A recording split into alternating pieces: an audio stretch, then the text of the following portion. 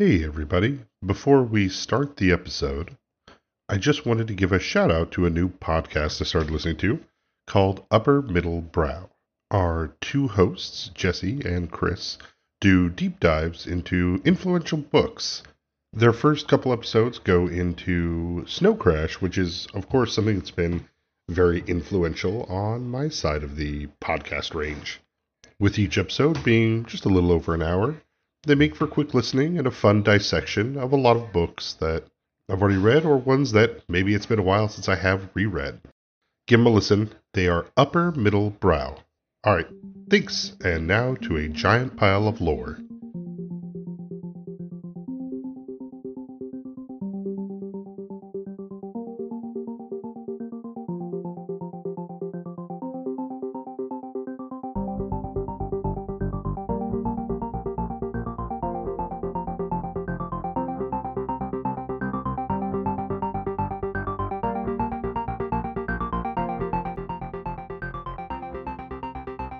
Hey everyone, it's me, the narrator guy you hear all the time, Jeff. I am joined by one of my longest friends and our big campaign historian, Marshall. Hello. This is going to be kind of a bigger world building episode. As requested by the awesome Chappie from the Clash of Crits podcast, we're going to go into basically every campaign that led up to this one. So that's a big campaign, 1 through 7. Mm-hmm. So we started playing, I think, in about 2001. A little, to not to actually you, but I believe it was spring break 2002, right after I graduated. Okay. Not that it's that big of a difference, but Is that when I took over, or is that when Joe started? I believe that's when we actually. No, you're right, because 2001 would be Joe, and then Jason would have been 2002, that spring break when we first started. At that point, when I started to take over, I'd only played two characters, a human wizard named Salthus. This is back in 3.0, as well as Fez Morningthorn, a halfling rogue. We ended up calling it Big Campaign because at the time all of us were starting to play D&D, so everybody had made games. Whenever we could together, we played the Big Campaign. But if you couldn't, then everybody could just split off into whatever games were happening at the moment. At least that's how I recall it.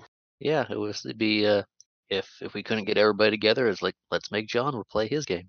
So yeah, then to start with Big Campaign 1, referred to as the Deific Era, we had elves and dwarves. It was your standard fantasy game set in 3.0.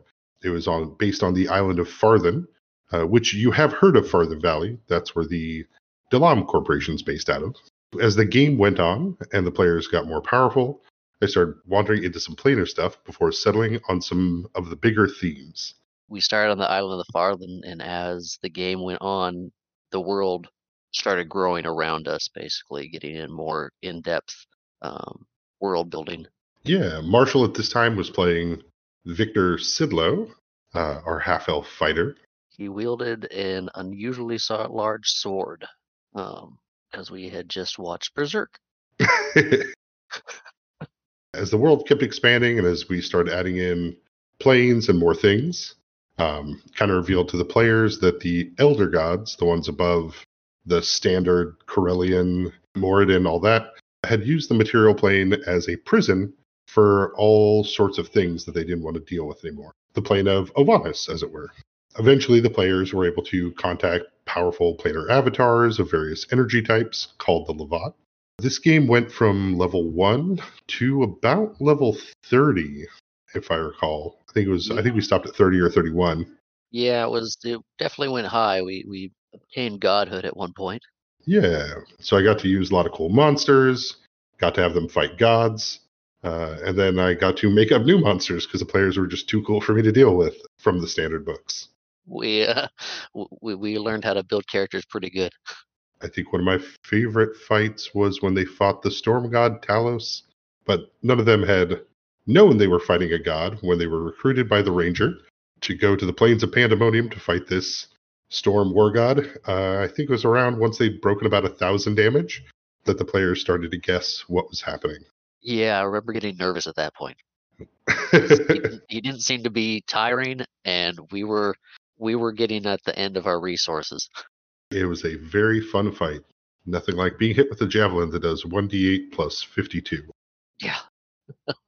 But we ended that campaign with the banishment of the bishop with the Annulus, the bishop being one of these elder gods, as well as forming the plane that the players are now on in Big Campaign 7, Zalanis.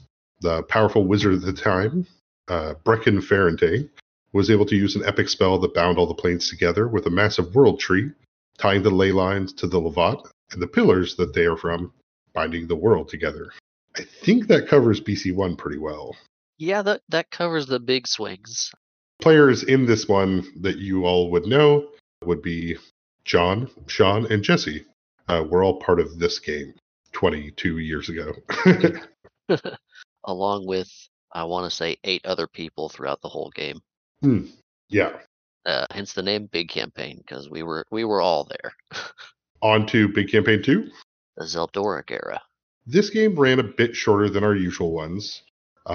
I wanted to go into the themes of the planes that had been combined and the corrupting influence of an elder god that was banished to the far realm, no longer part of the pantheon of the elder god they dealt with in the first one.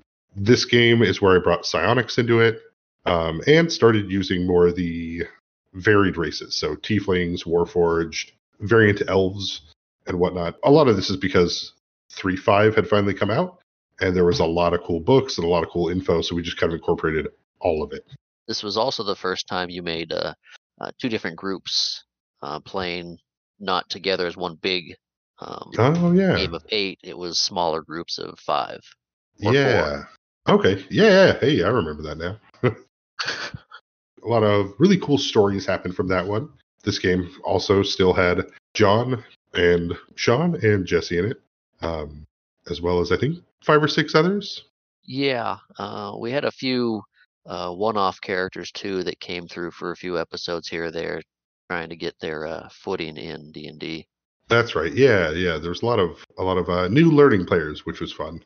Eventually, that game came to its end through the massive city that was kind of uniting the plane, New Rodale, was lost to Eldritch monstrosities that destroyed that unifying capital. The game also didn't fully finish because in real life, I wanted to go on an adventure. So I took off and wandered around for a couple years through Europe and some other places. But while out and about traveling, I did spend a lot of time in my sketchpad drawing up the houses and races and things I wanted to incorporate into the third campaign. Flushing out the world and incorporating the changes to the world as the several hundred years of change between each campaign setting. And Marshall in this one, I believe, played Sarabek Magellan, an air sorcerer. Yeah, he started out as a bard, and as the campaigns go, characters just kind of grow and change with what happens around them. And yeah, he became an air sorcerer, flying pirate, basically. But that's when we had the champions of the Levat. So some of the players took on Levat powers.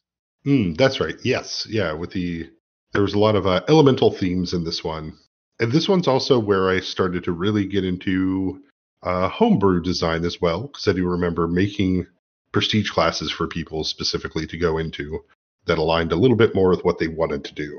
Yes, I remember that, especially when some of us got the Levat powers. Those were more tailored classes as well, for like myself and John, with being the Fire Levat for him. Yep. Okay. All right. I think that's all about 2, unless there's anything else we're forgetting. No, those were the big swaths. We did at the end of 2 have a return of our characters from Big Campaign 1 to kind of do some monstrosity cleanup, which was fun to revisit those characters again. Oh, you know what? You know what we should do real quick, since you're here with us, Marshall? Yeah. What was your favorite victor moment in Big Campaign 1? Oh, there's a lot of good ones.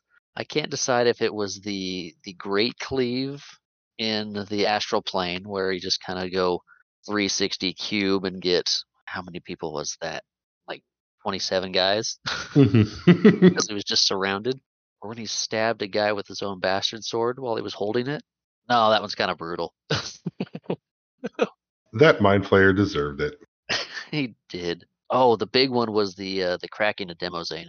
Yeah, that was a really awesome moment. So I had made and kind of adapted a monster that was made to be a planar cleanser, a massive immune to magic, giant living sentient black hole.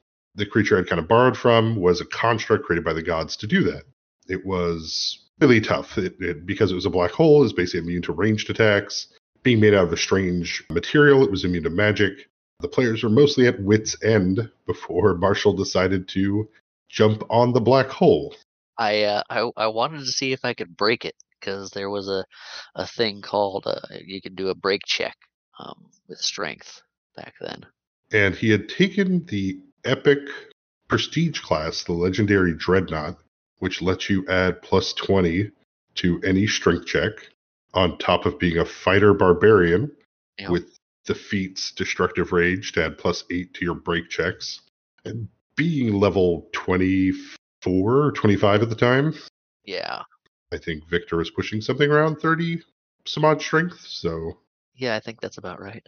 Anyways, to the surprise of everyone at the table, including myself, Victor jumped on the sentient black hole and asked to roll a break check. I said yes.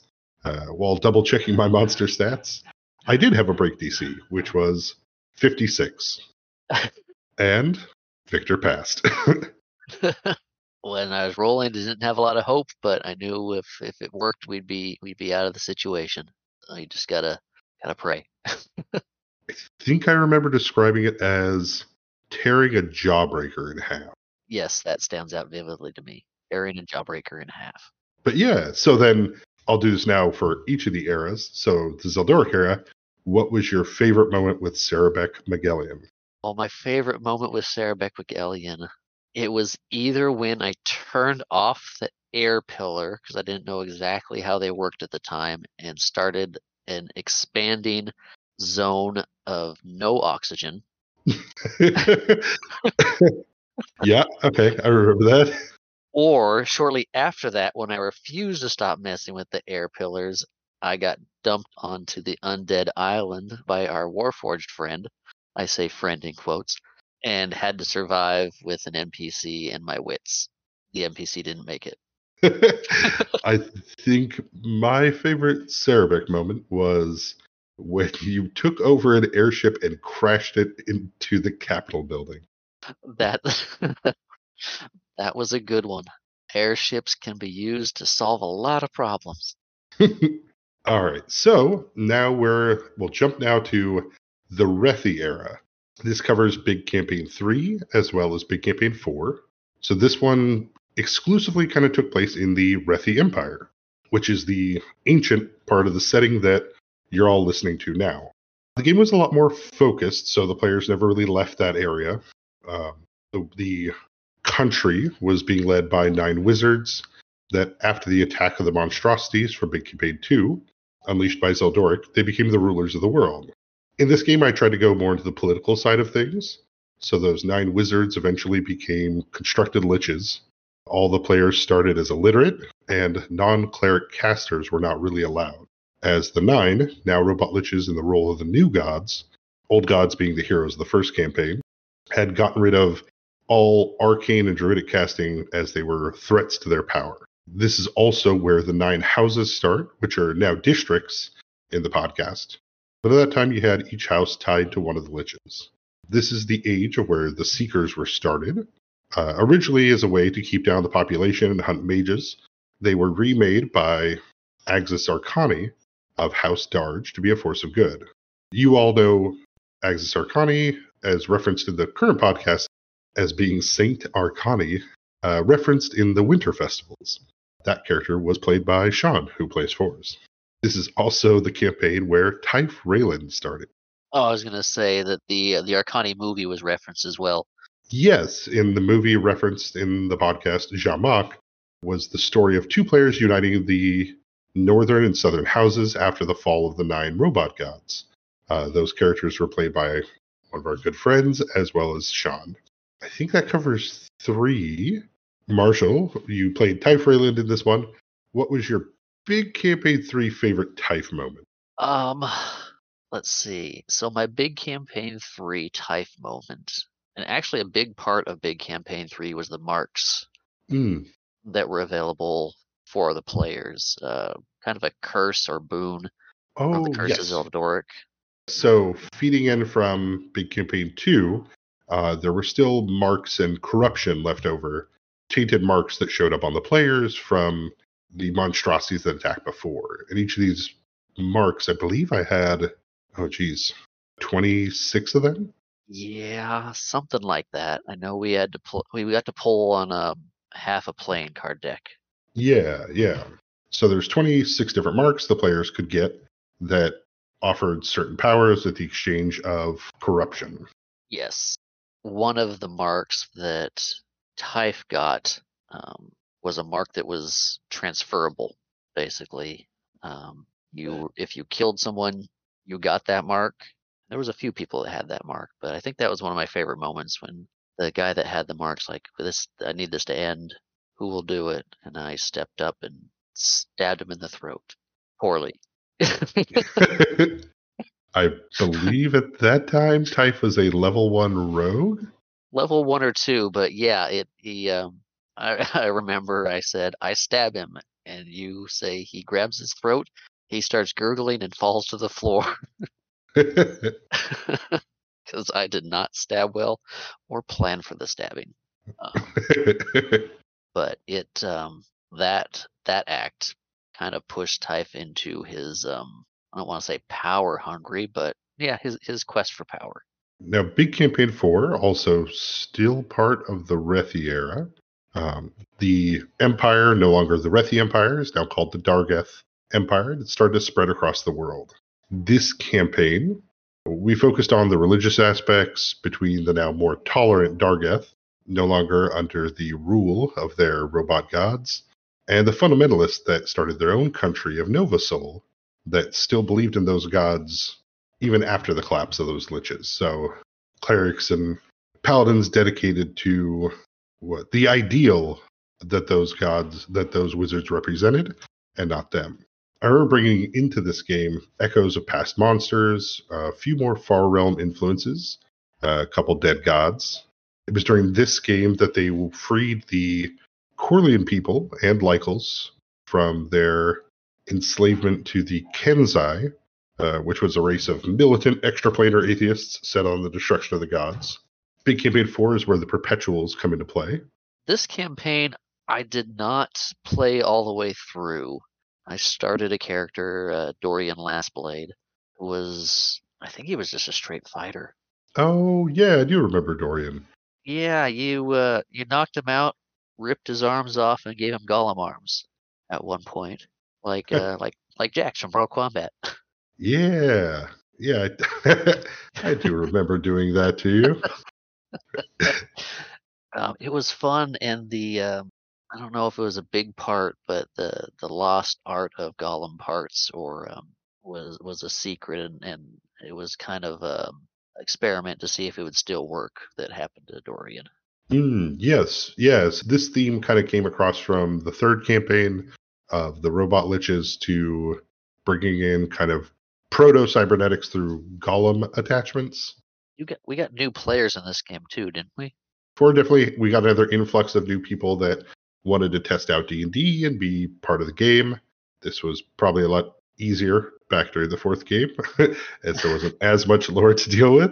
But there was still already too much. You've done a good job though of condensing, not condensing, but keeping each section kind of contained with hints of the history coming through and ways to find out about it. It is a careful balance not to over season, I guess, the food. Make sure that flavors and hints of the past are still there, but that each game stands on its own. You didn't finish with Dorian because, as everybody who listens to this will understand, life just gets in the way of D&D sometimes, which is totally reasonable and fine. It's just always a bummer. It is a bummer. I think we ended 4 with our players eventually defeating the mirror version of the wizard from the first campaign, Brecken Ferentane. They defeated the mirror god Karbulathok, Sadly, this was at the cost of losing the World Tree to a Sphere of Destruction, basically a smaller version of the Jawbreaker Victor ripped apart. With the World Tree gone, this did start to mess with Magic a bit and create a big scar in the plane that was eventually filled in with water from the river Styx that crystallized into the island of Thus. Thus, I believe, has been kind of casually mentioned in the podcast as just being a thing out there, but we haven't really explored or gotten into it. Yeah, I think it's been brought up once or twice. Let's see. Oh, yes. This is Big Campaign 4 is where Sean's character, Sindri, started a kind of secret police within the Seekers that were severely anti-construct. I remember that too. They didn't care for me at a certain point. So Big Campaign 4 was really the last solely magic before we started rolling into a little more technology-based things. Oh, I also want to say 4 is when we actually switched over to Pathfinder, wasn't it? Maybe 4, possibly 5. It was right around there. Yeah, because I want to say 4 is when we switched over, because Joe was running a Pathfinder game, and all around we really enjoyed those classes better. We liked all the modifications and changes they did. It just kind of felt a lot more fun to play than 3.5. Not saying 3.5 or 3.0 were bad. Well, 3.0 is a little bad. Sorry, Sorcerer, with your one class feature. Sorcerers are great. That they are. Yeah, underpowered. This message brought to you by the Spontaneous Casting Gang. A very different take on sorcerers from when John first described his characters. Sorcerers are the worst, but I'm playing one anyway. So yeah, with the end of 4, with magic being messed up, the World Tree gone, we started to see the rise of more technology. And this gets us to the Industrial Era. This is Big Campaign 5 as well as Big Campaign 6. Both games I did not play in. Well, yes, both games I did not play in. Mm-hmm. For that life reason we talked about. Real life stuff. With the collapse of the World Tree and messing with magic, we get to Big Campaign 5 and 6, referred to as the Industrial Era. This is where things start to pick up into the more modern setting we know now. We see the start of black powder weapons and larger industry, flying ships. Our players focused on trying to restore the Annulus, broken in Big Campaign 1, so that they could access the power of it to try to fix the world. It was an artifact that binds the universe together and is the crown of the elder gods that control the universe. This campaign dealt with Mechanus a lot more, a plane of law, or basically planar law enforcement, as well as them trying to return the world to what it was meant to be, a prison for the monsters the gods didn't want to deal with. This is where the Black Library was started by Matthias Black, and this is where also a player, using mythic level psionic abilities, became the plane of information known as the Constant, which is our stand-in for the internet in Big Campaign 7. This also, the 5th campaign, this is where Mav joined us for the first time. He is the one who became the Constant. And you didn't play in 5, right, Marshall? No, I did not play in 5. That real life stuff got in the way. I heard some about it.